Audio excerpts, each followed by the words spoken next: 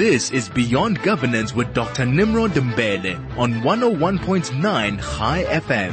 A very good evening to all and welcome to tonight's edition of Beyond Governance. My name is Nimrod Mbele. Once again, I'm delighted to share space and time with you on this glorious Tuesday evening. In this show, there are no holy cows. We strive to push for objectivity, bottom line. However, if we err, we sincerely like to extend apologies. If you missed our conversation last week, I would like you to weigh in tonight's conversation via SMS line, Telegram or through our emails. Our SMS line is 34519. The Telegram is 016189511019. And of course, my email address is nimrod@highfm.co.za. You're welcome to throw in your Twitter at highfm. Before we get into the thick of things, allow me to do the right things by acknowledging those who came before me. Kathy, thank you very much. Simon, and of course, and David for gracing the airwaves, and I'm sure they'll be back tomorrow to keep you entertained, if not informed. And tonight, as always, I'm not flying solo. I've got a regular folk here. Once again, Tibos, thank you very much for keeping me on a straight and narrow path. If you have just joined us, welcome once again to Beyond Governance.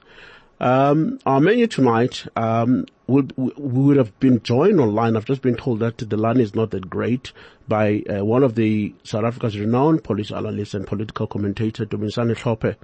We'll see if we can try and get hold of him. I wanted to put to him, as part of our agenda tonight, his view on the president's weekly letter entitled Capable State.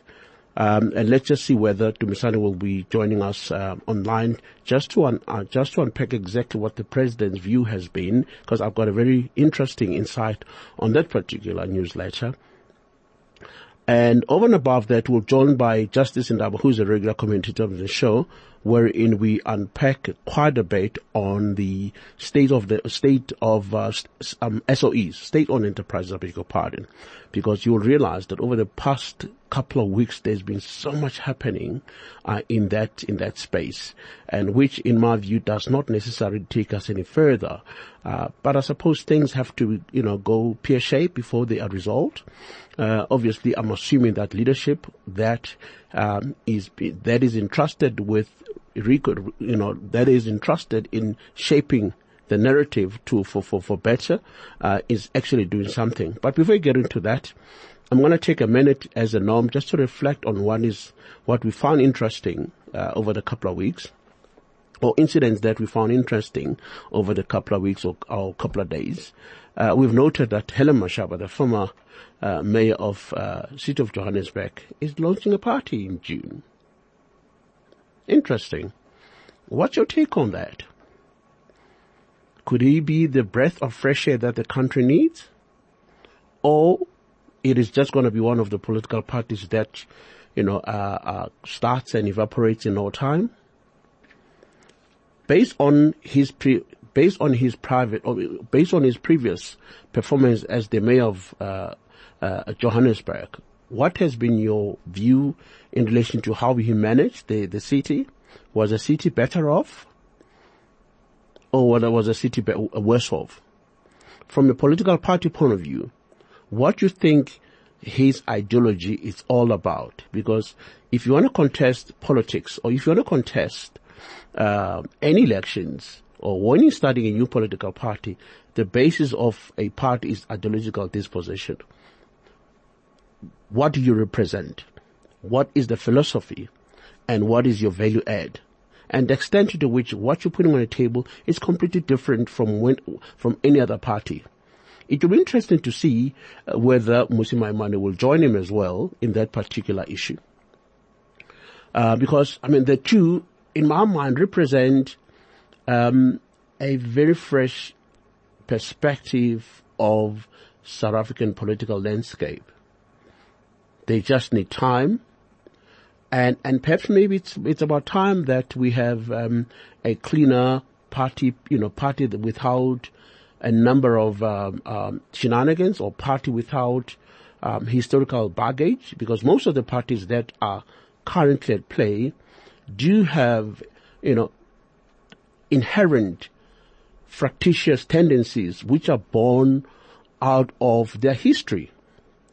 A new baby has no history to reflect on, but only the future. I guess it's a question of wait and see. Let's wait and see whether Herman Mashaba's party will take us from this quagmire we find ourselves at. Bearing in mind that he's a business person, perhaps maybe his ethos will run along business principle. Merit and meritocracy will be something that will be presented. For most of the political parties, they fail when it comes to that. Race will be discarded, and we ought to put our best foot forward. Could there be a party that will be doing that?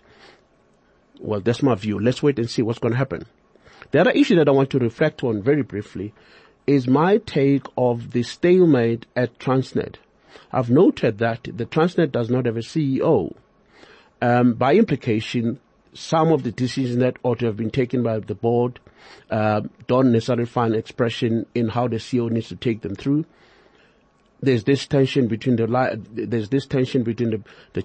board as represented, the board as well as the shareholder. The shareholder is represented by Pravin Gordhan. So for me, that's something that needs to be resolved. And which begs the question, if the board is the custodian of governance, if the CEO reports to the board, to what extent do we anticipate or expect the shareholders' direct involvement? If the board says, these are the candidates that were presented before us, we've looked at their credential, their pedigree is quite above board, they've got, requisite skills, competencies, and experience, they have managed this kind of complexity, these are the top 3, 4, 5 candidates that we present to you as a shareholder to endorse. And what happens if the line function minister, as a shareholder, saying that no? What are the implications on governance, and what does it really mean from the board point of view? If I was a board member, how would I react if the shareholder is not in sync? Isn't that already a contentious point that could potentially derail delivery? Anyway, these are my thoughts. You tell me what you think about that kind of quagmire. I think I'm done with a bit of reflection. I'm going to get into the gist of tonight's conversation.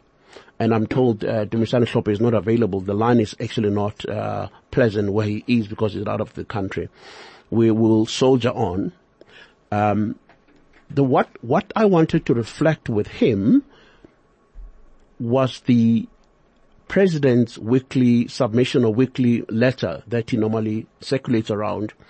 And this time around, the president was quite keen on addressing merit fundamentally.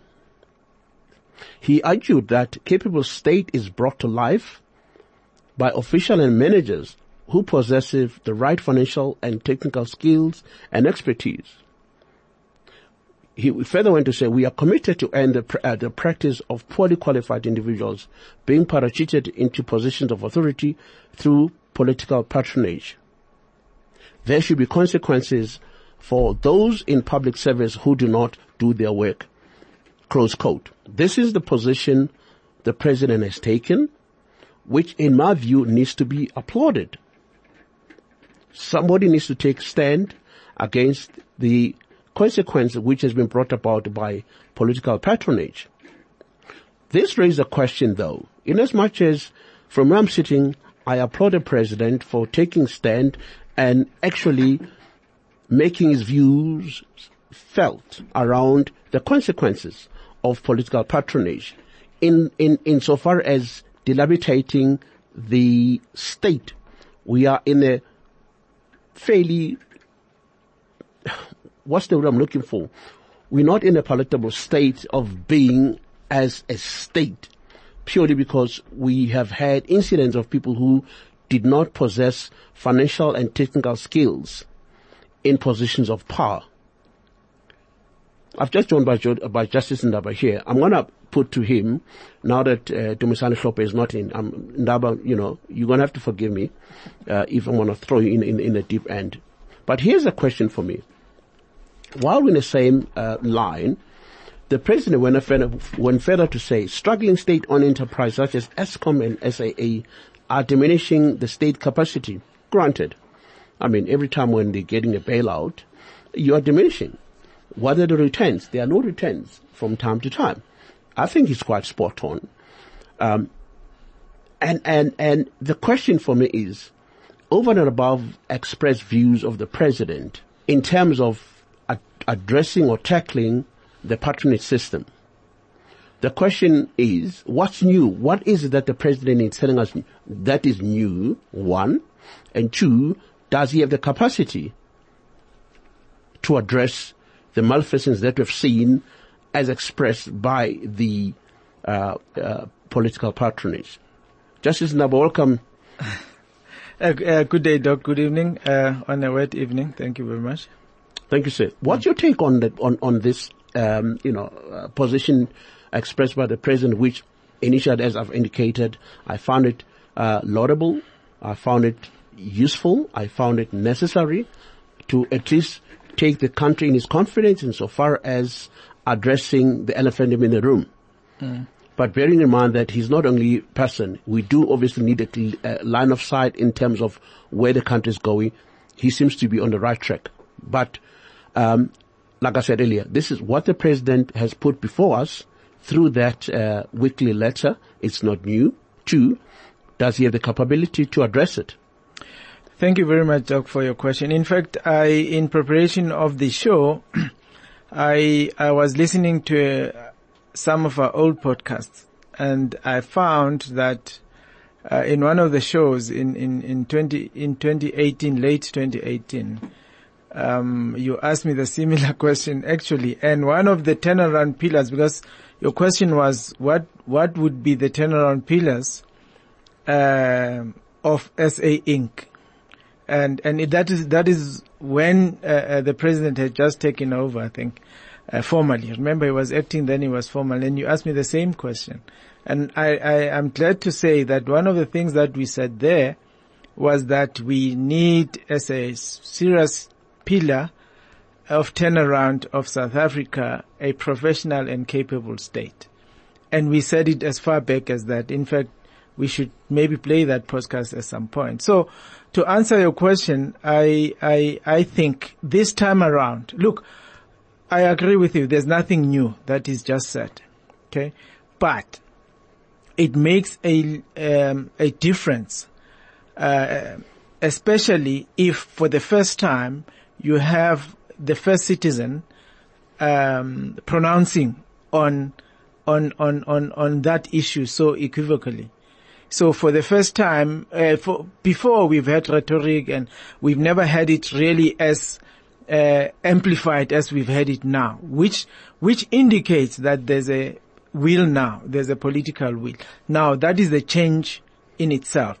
Perhaps is a forced change because I think the last 18 months has revealed to the president and the extent of the malfeasance, and in fact, can I give an example? By all means. Okay. So I read an article today of Lassy, where the whole Department of Traffic was just announcing the newly qualified traffic officers, right? And some smart journalist went and dug the background of all of the, I think it's 18 of them. And you know what? Of all of the 18 bar 2, about 16 are related to the mayor, to the council members, either daughters or cousins or whatever the case might be. One thing that didn't come through though, I mean, there's nothing wrong with people being related to other people, but positions cannot be used and spaces filled up by only those that are closer to the politicians. So that is a typical case of what patronage does. And especially if those in this case, obviously, probably is not a good example in the sense that they've just come out of a year of training. But the fact of the matter is that opportunities for others that are not closer to to officials has been taken away from those that are not closer to the officials. So one thing that we know for sure, if you go to any department, okay, more and more professionals, yourselves, myself, other professionals, because of the intervention of board members, because of all the problems associated with state entities, most professionals shy away from coming into public sector.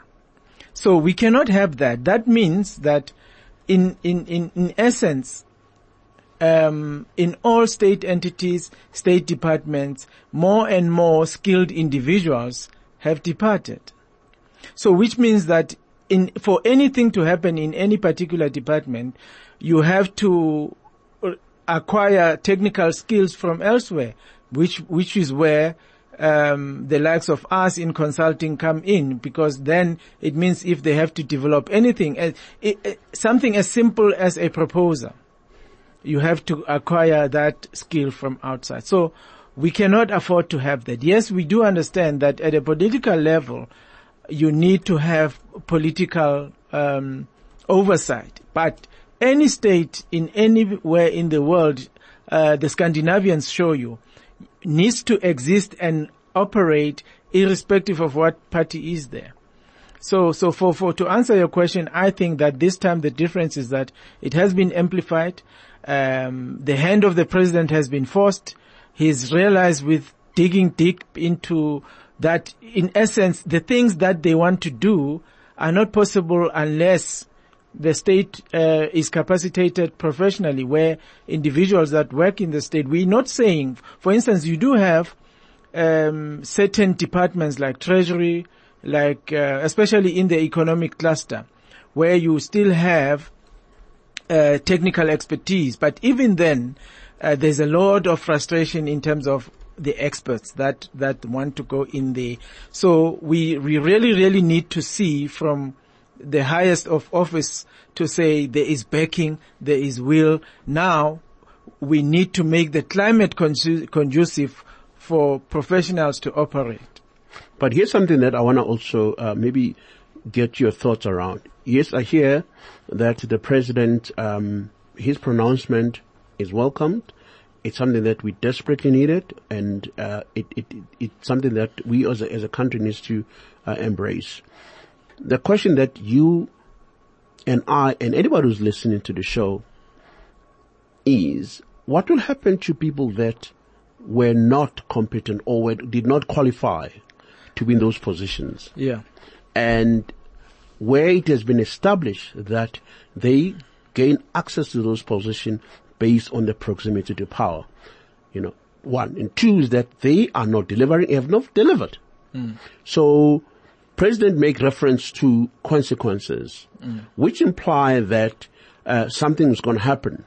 But we do know that how toxic and how politicized the administration is.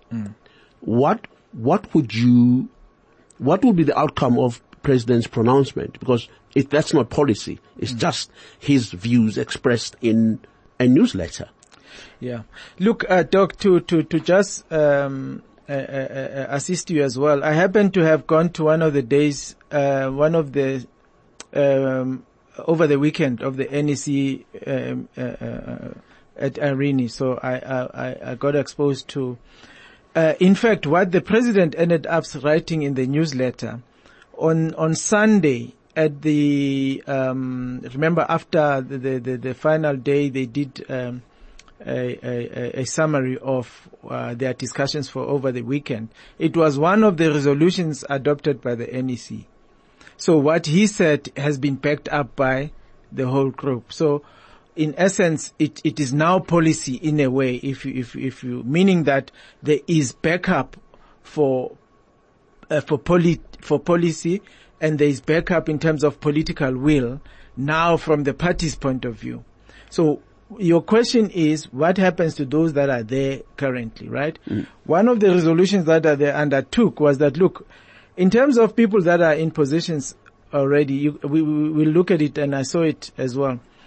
People are protected by the laws currently, yes? So we cannot willy-nilly go and so what they then said, in the next medium-term budget, they're going to pronounce on I think a developmental program of some sort. So there's going to be an assessment or a skills gap analysis. I'm not sure how they're going to tackle it, of assessing the capability of the individuals and then taking them through. Obviously, that takes time, but at least what then allows, because if you remember, there's still almost 30% vacancies in the state entities at the moment, in the state departments. Just that some vacancies were frozen. But it now allows for the vacancies that are to be filled from now going forward to try and ensure that people are recruited and in a transparent way, and there is no favoritism and so on and so forth. And I hope that professionals that exist begin to apply if they are convinced that this now gives them a way forward for them to go into the system. Now, Justin, thanks for that input. Perhaps maybe before you go, we're going to take a break. Before you go to the break, I want us to, bed it down in practical terms, because I still believe there's more work that's going to be done, because in this country we have got so many policies that are backed by even the NECT that you've made reference to, and nothing has happened.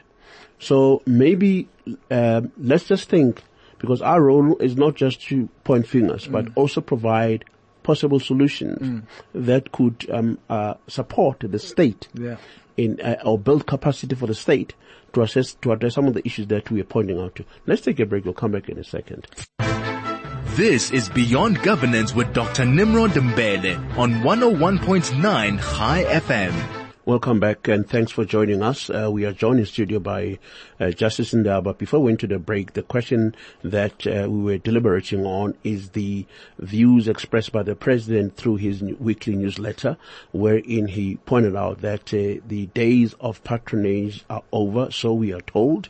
So my guest in studio tonight, basically going through, this pronouncement, which I personally think it's a very useful, outlook, something that we need to push, something that is we've been desperately talking about it, but we need to go beyond talk.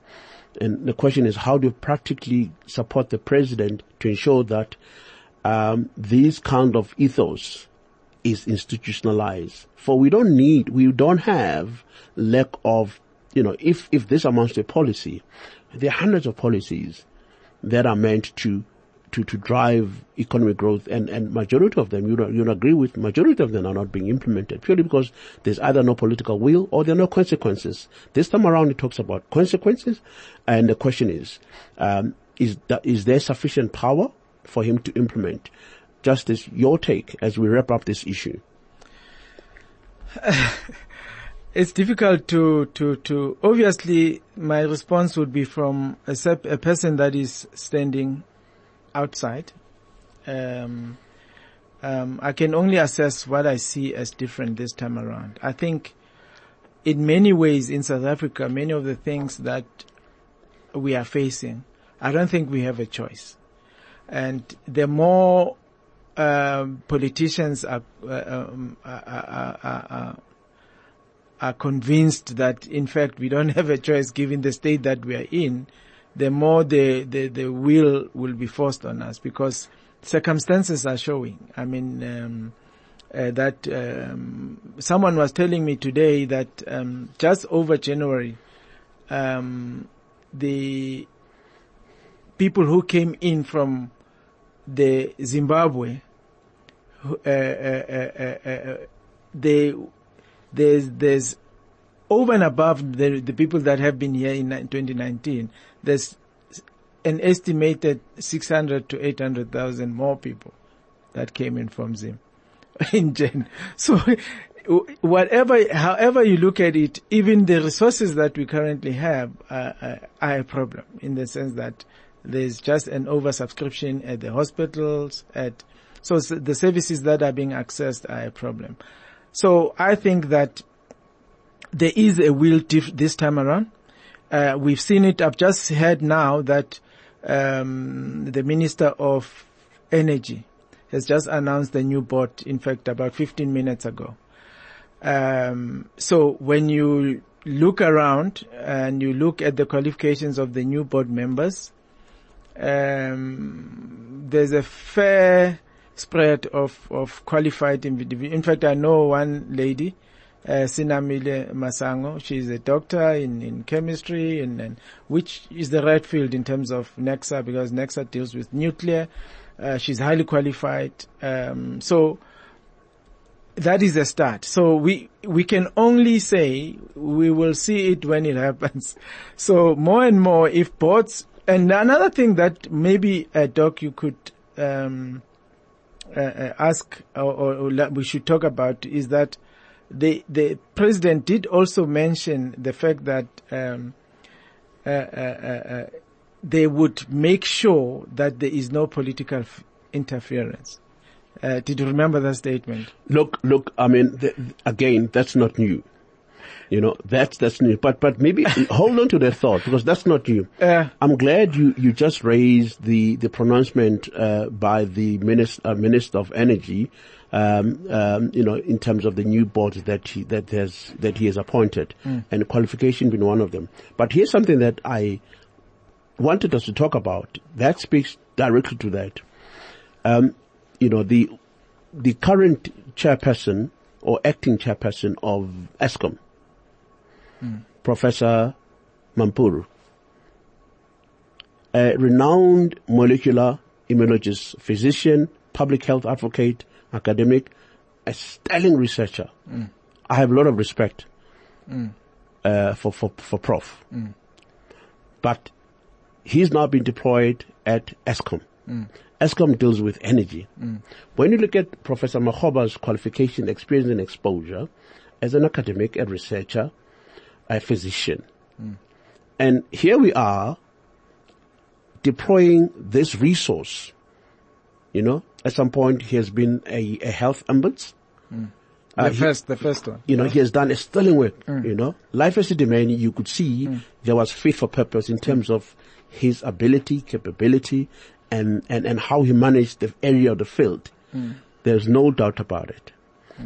And when he's now been announced as the interim chairperson of ESCOM, I want to come back to the point that you raised, in terms of qualification, which is one of the critical point in terms of appointing new board members.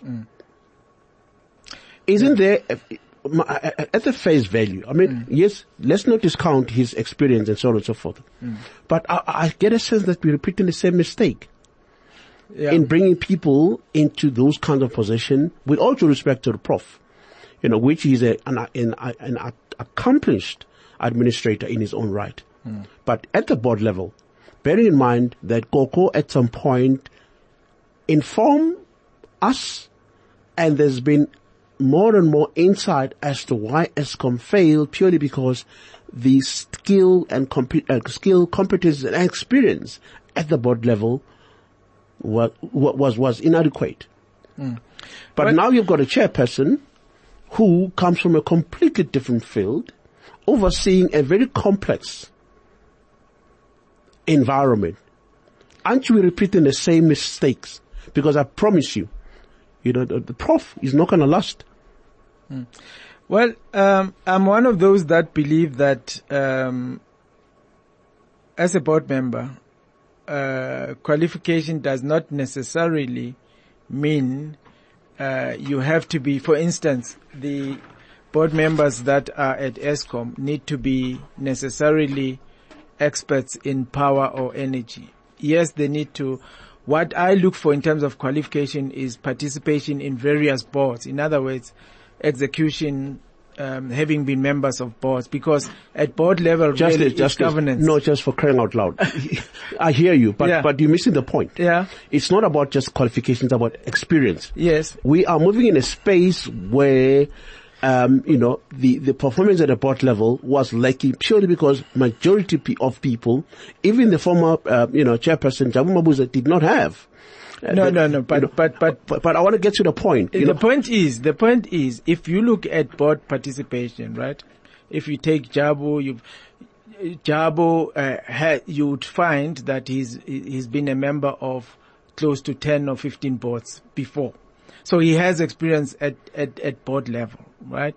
And prior to ESCOM, we do have a demonstration of his abilities at Telkom, which faced almost similar problems, which was just as complex as an entity. So while he did not have experience as an energy person, we know that he had experience as a board member. Now, Professor has participated at commissions. He's been a member of other boards before. Now, as long as you capacitate the executive, right, you have very competent executives. At board member, you do have, you need to have engineers and so on. We're going to agree to disagree on this one, Justice. But here's, can we agree with No. I'm going to get Lassy to come through here, because here's, Lassy, thanks for joining us. Thank you so much, and sorry for making it late to the interview. Here's the situation, I'll catch up. Yes, Professor Malkhapuru Makgoba, a renowned scholar, a researcher, and an accomplished individual in his own field. There's no doubt about that. I'm one of those who really admire him, But the question that I'm putting before Justice, which we disagree, is his deployment as an acting chairperson of ESCOM, which, by the way, has been riddled with inconsistencies in terms of qualification, experience, and exposure.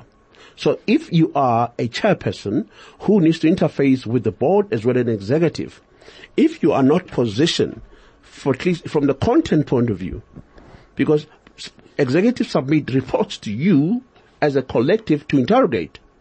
And how do you interrogate issues without required skills and competencies? Yeah. Let me come in, and my humble apologies. I had some spiritual commitments before I came here, and unfortunately did not anticipate that it would rain, and it delayed me. Look, my point of departure on this matter, and I would actually probably start with I think a broad premise that says the one problem and a very serious challenge in the political space of life is that people spend 90% of their time, their energy, and their entire time in office chasing after shadows. A shadow is a reflection of obstructed reflections. I don't know if it makes sense. And all the time, when you create a shadow, you create an imaginary world that anyone would not tangibly relate to, that can have something that they can physically understand as what gives effect, a form, shape, character, to a substance or something that is tangible. So politicians have a tendency of always bringing dreams and illusions from bed. And all the time, they will make us chase after shadows. Because, I'm sorry, I'll be very direct. The president was the deputy president of the country for 5 years. There's nothing new that he doesn't know. And the deputy president of the country, who's the deputy president of the ANC, is at the center of the deployment of cadres in government. It is actually inherent in the authority and power of the deputy president. You can go through its constitution and its life. So there can't be any situation where anyone that serves as a president, that has had an opportunity of serving as a deputy president, would actually suddenly have a selective amnesia and only begin to realize that there's a problem when he is a president. So I think, when we really engage in these discussions and debates, we must separate between chaff and substance. And I think it is chaff all the time that politicians find the time, an opportunity to speak, that they talk about something as if it is new. It is new in their heads. And the problem is that they spend too much time with each other, that they talk about the same things all over again, slogans, strategies, and all of those things with very little implementation. And they end up believing that world of illusion where they live. And when they come to the reality, they are completely divorced like birds in the cave from human energies, that can be exposed to light. So I want to let's directly into this question. The issue of experience, of exposure, credentials, illustrious, career, and whatever else that you can bring around an individual is a very important point, and I agree with. But it can be that when you have to deal with issues that are so technical and important, such as electricity generation, electricity distribution, and of course the three parts, without wasting time, into which they are now going to create separate entities of a failed mammoth entity, which I don't think that the problem lies with the separation of the combination. The problem lies with leadership.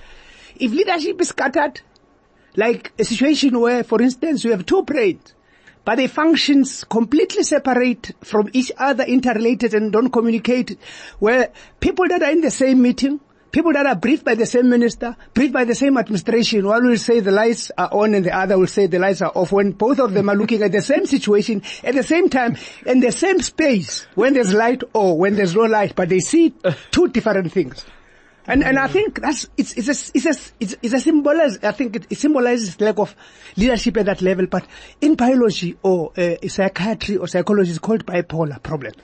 So the problem we have in the political space is a bipolar problem, where people talk this thing that is called in tongues.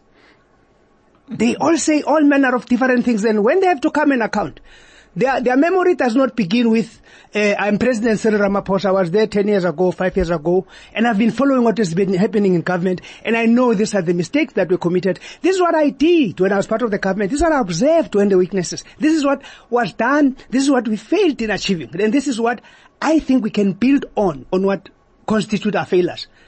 I said last week, and I repeat, the problem in South Africa and Africa is that we have a vicious, endless cycle of endless beginnings. Where when you are 25, you reason like you are a child that has not as yet bent. You can have a professor. You can have 18 or 20 professorship.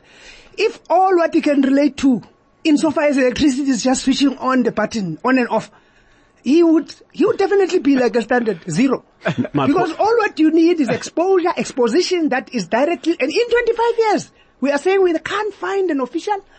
We can't find any capable person that has been able to keep the lights on. And here's something that... For many of those years, because load shedding is something that has not just started like a miracle. You know, when you wake up in the morning, like the rain we had, it's something over which you have no authority and power. Absolutely. It is the ecosystems and the skies that we have no control to, but which you can impact on by our behavior environmentally in terms of degradation of the environment. But for 25 years, you want to tell us that you can't find someone within the electricity energy space that can, when they close their eyes, be able to relate to what it means to talk about the fourth industrial revolution and artificial intelligence, insofar as the energy, telecommunication, and all other related and infrastructure related. So, come on, let's not play. But here's another issue that compounds. Other versions. For me, that compounds the challenges at the leadership level. We now have, all things be equal, we have the good prof as the chairperson, and we have Andre de Ruyter as the CEO. Both of them, at the face value, do not have what it takes in terms of energy mix, experience, exposure, and in-depth understanding. I saw a graph that talks about chairpersons and CEOs in 20 years, about 2 or 3 of them. And they were comparing how many CEOs and chairpersons that ESCOM has had in this very brief period of time. So if you have an organizational paralysis that also leads to what you can call a huge staff turnover, that impacts on memory. Whoever comes in will have to begin from 0. 0 is where we all begin. We've just been joined by Eric Stilnerman, a regular voice as well. Eric, you've heard a very hot debate from Lassy. He's really shooting from all angles. What's your take? Thanks. Hello, Lassy. How's Justice Nimrod? Quick one, just to take stock of a couple of main events this week. I heard you just now, Justice, saying the Nexa board, they've announced 7 new board members. And I just had a quick look here, and it seems quite diverse.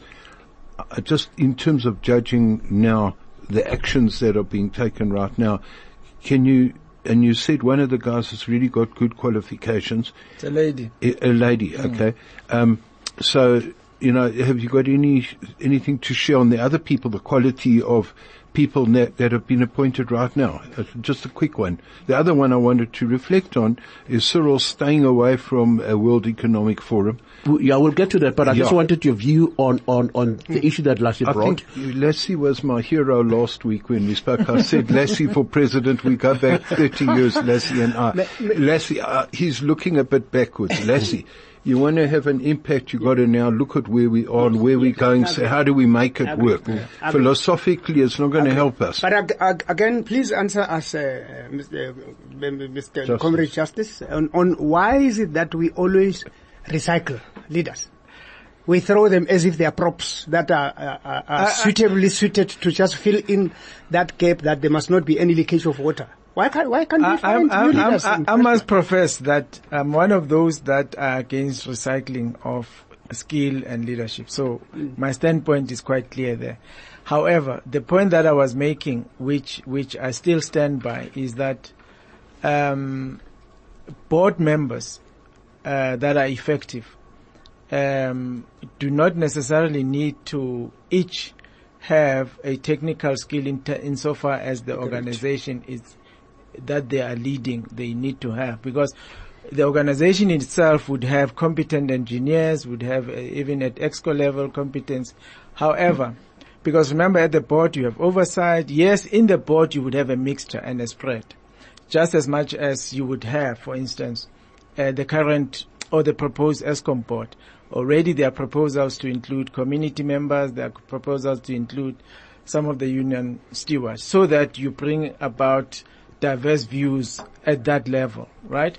So, from insofar as that is concerned, as long as, for instance, the individuals that are there are not like me, then probably they've never sat on any board before, and so on and so forth. So, as long as we have experience at sitting at complex boards, running multiple organizations, for me that is sufficient, and that will carry through. So, on the Nexa board, for instance, the previous chairperson who's been there has just resigned, also didn't have nuclear experience per se. However, for the past 10 years, Nexa was a high-performing organization.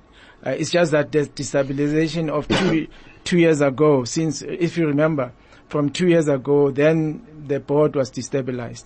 And then recently many of the board members resigned by themselves because, there were issues clearly at a political level. Other than that, Nexa, under the radar, were a very high-performing state entity. So the point that I was making really is that if you look at the appointment of the current board as well of Nexa, I don't know many of the individuals. I would still have to analyze that, but I at least have knowledge of one person, Sinamile, who's a nucleist, and she's a chemical expert as well, and she has a PhD in that. So from that perspective, she has exposure internationally of nuclear. Yeah. Thanks, Justice, for that point. As we're wrapping up, we've got like 5 minutes. I want us to hone our conversation on this particular issue. What is the context? We grow an economy at less than 1%. I've looked at the latest stats from IMF, for example. For 2020, 2021, the projection is 0.8%. All right. This is a contextual issue, and all the SOEs are bleeding money right through. We've got SONA that is coming, which the president needs to make pronouncement on one of the strategic pillars of turnaround, and SOEs are going to be at the center of that. And on top of that, there are all debate about restructuring and not restructuring, which don't really see the light of the day. It's a matter of we'll see where things are going. Classical example, we lost 20.7 billion rands at Eskom alone last year. When you look at SAA, over the past 23 years, I've looked at the stats, we have lost close to 57 billion rands. Okay, so take Eskom and SAA, just the two of them, we've got about 90 billion rands that has just evaporated. And the Moody's we're about to make, I've said last week, without being a prophet of doom, I don't see the change, in as far as restructuring is concerned, because we're not growing. Because ultimately, it's not about the numbers. It's all about growing the cake. That's the bigger picture. It's not about how do we manage what we have. It's all about how do we grow the cake. Yeah. That's the biggest issue. And having said that, the kinds of deployment that are dubious, in my mind, I think don't really take us far. I could be wrong. As we're wrapping up. Yeah, I think the fact that Cyril stayed home from World Economic Forum to go to the NEC meeting this week and tackle the threat on Pravin Gordhan and what he's trying to do in terms of restructuring SOEs and controlling debt together with the Treasury. I find that quite encouraging. So the leadership that I think people have been waiting for from Cyril, the question is, has he asserted his authority? Because the talk the last day or two after the NEC meeting, it hasn't been that Cyril is now under fire and Pravin is going. He's had to step in and take control. And that's what people have been calling for, and I hope that he does and assert himself, because he's got the knowledge of what he's got to be done and how to do it. I'm glad that you mentioned, you actually likened the economy with a cake. And all what has to be understood is that if this cake is what was baked, having in mind the number of stomachs that have to consume it, historically for a period of time, it has to be anticipated that if the numbers of those stomachs increase, and that cake is not increased in terms of the new ingredients that you get in baking that cake, it will keep on shrinking, because it means everyone must then get a little bit of a piece. If you open the borders that are so porous, like nothing. I think if one day we can just do a statistic analysis of the numbers of people that got in from 1994 into our country, we'll actually be shocked that if these people can go to a field where they have to be met, they can actually be very close to a population that can be more than 2 provinces. I'm not necessarily bringing xenophobia, but there's a reality that if you really are not aware of the fact that the management of and taking care of this cake starts first and foremost with the effective, better management of public affairs, the leadership that comes in managing the affairs of the people. And we're not saying build a Chinese wall around the borders, but it must be something that concerns us. If there are 2 very critical dimensions that inform how budgets are distributed from government, which is demographics on one hand and the economic performance or activity, then surely statistics must be a critical driver of ensuring that you keep the numbers managed. But it's not supposed to be just about numbers of people that come in. It must also be about the language, the message, and most importantly, what you really communicate as an important point of responsibility.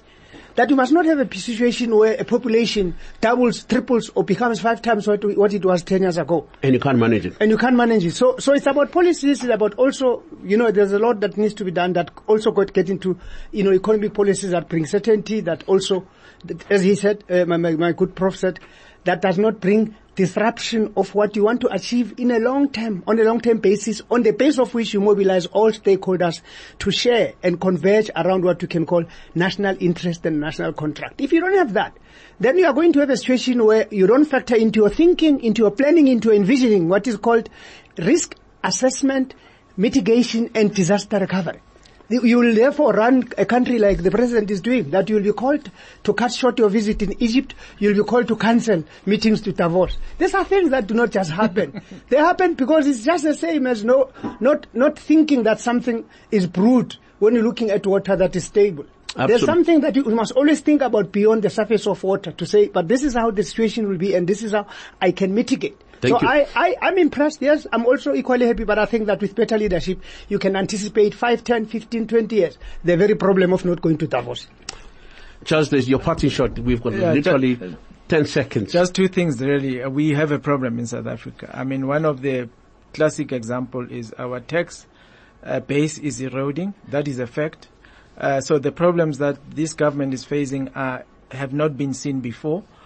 We've just reduced the tax base from 5 million people to just about 3.9. So that is, if it doesn't concern anybody, is a problem. So those are the facts that we are facing. But also, the problems that we are facing in the public sector space are not just that. Even private sector. Samanco has just served Section 189 to its people.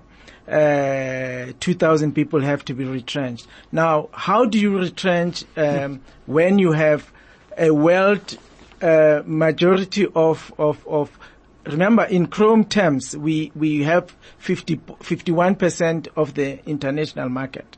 How do we then, as a dominating industry like that, still find yourself, it means the cost of production, it means it is just becoming quite expensive to extract because remember, we have half of the world's chrome here, and yet we still find, so the difficulties that we are facing in this country are quite difficult, are immense, and I can tell you now that they are across the board, between private, public. It just is a problem of South African economy and the world economy at large. Those are the complex we're dealing with. Absolutely. Unfortunately, we have run out of time. We're going to have to wrap up. I want to take my head off to Eric, Justice Ndaba as well as Lassy Chiwayo for insightful thoughts. I sincerely hope the listeners have thoroughly enjoyed the conversation, which was thought-provoking as it ought to be. The idea is to build. The idea is to ask critical questions that are meant to shape the narrative for the better. The idea is not to humiliate or to be nasty. We just need to be factual on issues that ordinary South Africans are talking about. We're going to push this envelope again next week. Until we meet again, have a good one.